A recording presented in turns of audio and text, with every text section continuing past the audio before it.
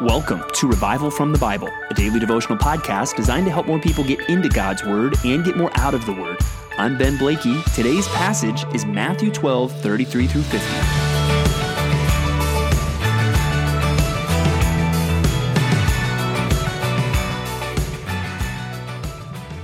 You don't make an apple tree by going out and tying a bunch of apples to the branches of a tree. For it to produce apples, it's gotta be an apple tree. We all know this, but this is a concept that we're going to see in our reading today. And just to warn you, we're still early on. This is our 15th day in a 312-day journey through the New Testament. We're going to see this idea a lot. The fruit that comes out of our lives is dependent on what kind of tree we are, who we are on the inside. And so if we want to change the fruit, we have to change the inside. And we'll see this all throughout the New Testament, but we see it today right in our first verse of our reading, picking up it flows straight out of this idea of the blasphemy of the Holy Spirit and that controversy. But Jesus says, either make the tree good and its fruit good, or make the tree bad and its fruit bad, for the tree is known by its fruit. You brood of vipers, how can you speak good when you are evil? For out of the abundance of the heart, the mouth speaks. The good person out of the good treasure brings forth good, and the evil person out of the evil treasure brings forth evil. I tell you, on the day of judgment, people will give account for every careless word they speak. For by your words you will be justified, and by your words you will be condemned. So even that last verse, don't get sidetracked by by our words. Notice the words flow from your heart. Your heart is what will determine your life, and your life is what will be judged. And while this text in these verses doesn't make it explicitly clear, I think when we consider the rest of the Gospel of Matthew even, what's the solution? How do I make the tree good? Well, blessed are the poor in spirit. Blessed are those who mourn, right? Blessed are those who realize I need a Savior and forgiveness and look to King Jesus, the Messiah, for their salvation. That's how you can make the tree good. And that is something that needs to be clearly seen by us, and we'll see in some other ways. And I think even the next passage goes to show how this points to Jesus, because Jesus is trying to point them to himself. And now we get to this issue of the sign of Jonah, right? They demand to see a sign from Jesus. And especially when you consider all that Jesus had already done, it makes sense that he says an evil and adulterous generation seeks for a sign. When you consider all that Jesus had already shown them, asking for another sign, man, that is pretty wicked. And then he goes on to say, but no sign will be given to it except the sign of the prophet Jonah. And it goes on to be very clear in the next verse. He's talking ultimately about his resurrection. He is going to rise from the dead. And I think there's some value for us even in considering that. You'll come across people today who will ask for a sign. Well, if God could knock that tree down, then I would believe. And I think we should come back in our own evangelism to God has already given you a sign. He rose Jesus from the dead. And I do think even in your apologetics, if you're feeling, man, I don't know how to defend my faith as well as I should, I would say that is one tool you need in your evangelistic conversations. I would encourage you, drive people back to the resurrection. This is the sign that Jesus has given us, that God has given us, that Jesus is the Christ. Jesus is who he says he is. And we know that because he rose again from the dead. And there are actually some legit historical reasons why you and I and everybody should believe that Jesus actually rose from the dead and Jesus is exactly who he claimed to be. And faith in Jesus is the only way to make the tree good. And then to see good fruit in your life. It's all going to ultimately get back to Jesus. And some of this is what Jesus is saying then to them, right? He is calling them to repentance. Stop your looking for signs, and you need to believe in this one who is greater than Jonah, and someone who is greater than Solomon, referencing the Queen of Sheba there in verse 42. And another thing we need to note that Jesus says then, that is another always principle that will drive us to now, is this passage on the unclean spirit. Now, this will come up again in Luke's gospel, but this passage about the unclean spirit who goes out of a person and then basically brings 7 other spirits and comes back and things are worse off than before. In Luke, it's tied to the same things that are said in Matthew 12, verse 30, where it says, "Whoever is not with me is against me, and whoever does not gather with me scatters." Kind of this idea of, hey, if you're not for me, you're against me. And I think this passage would warn us against half measures, right? If we, in this case, literally cast out a demon, but there is no faith in Christ, and Christ does not then, I guess, come in and dwell in the proverbial house, we're not actually any better off, and we'll probably end up worse off than before. And I'd like to speak to this just through, again, it's not like I've been doing ministry for decades and decades, but I've been doing it for a while.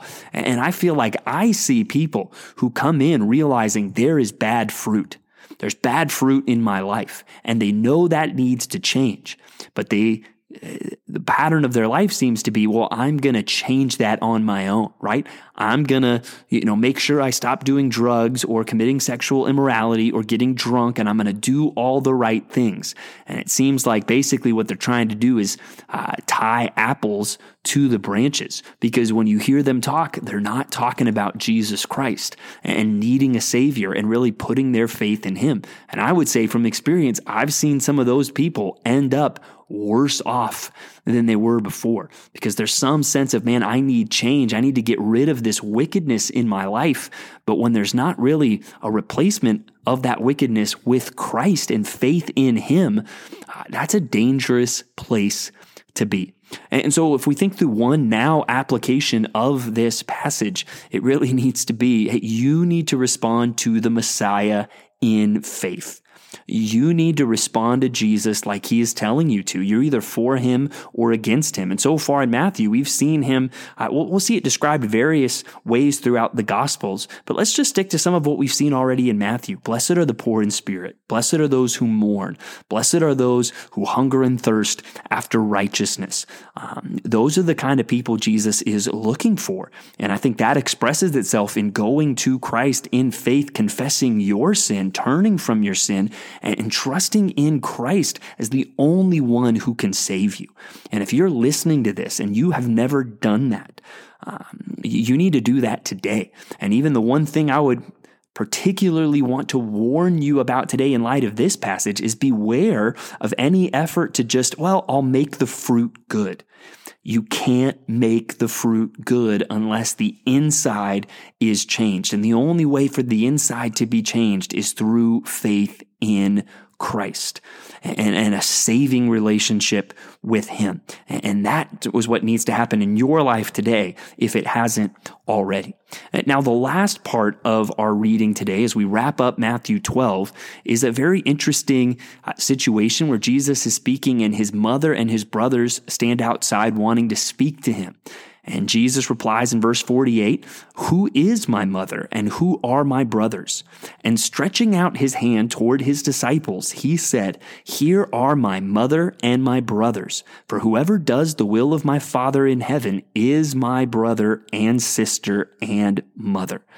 Now, I don't think the right way to understand this is Jesus is making some, slam towards his family. Jesus, for instance, clearly loved his mother. Even we'll see in the Gospel of John, as he's dying on the cross, he makes sure his mother is physically taken care of in that moment. So Jesus loved his mother. I think it's more of a statement really elevating the value of spiritual family. And again, this isn't the only verse in the New Testament that speaks to this reality. In fact, what you'll see throughout the New Testament, the most common word used to describe Christians is brothers. The New Testament repeatedly highlights this element of spiritual family. And that is really another always principle that we'll see in this passage and throughout the New Testament. Spiritual family is important. And so one now application for you is, okay, how can you prioritize spiritual family? And I do think in our culture, sometimes spiritual family excessively takes a backseat to your physical family. And there is some call to be discerning here, because physical family does come with practical responsibilities that can't be neglected.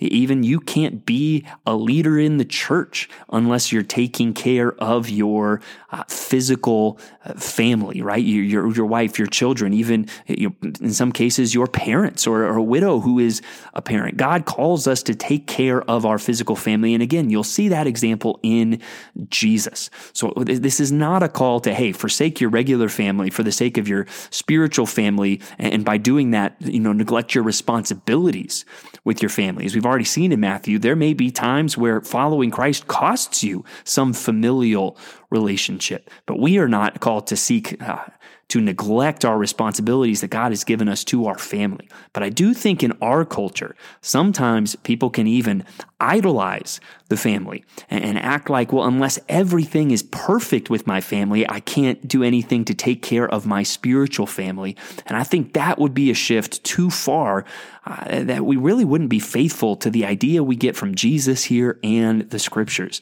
I want you today to think about people at your church. Close your eyes even and look around the auditorium and think of the people you sit near, or if you're involved in a small group in your church, or the people that you serve alongside. I want you to think of some of those faces today and look at them in your mind and say, hey, these are, as Jesus said, these are my brothers and my sisters and my mothers, right? These people mean something to me because of the family that we are in Christ. Think about that today. And I think even as you think about it, that will fuel your actions, right? You'll prioritize being at church because this is your family. You'll prioritize serving because these are my mother and my brothers and my sisters. And it'll even prioritize prayer towards other people in your own life when you have that level of care. So again, I don't think this is a call to say, hey, neglect your responsibilities toward your physical families. But I think it is a call, hey, how can we elevate our responsibility to our spiritual families, really like we observe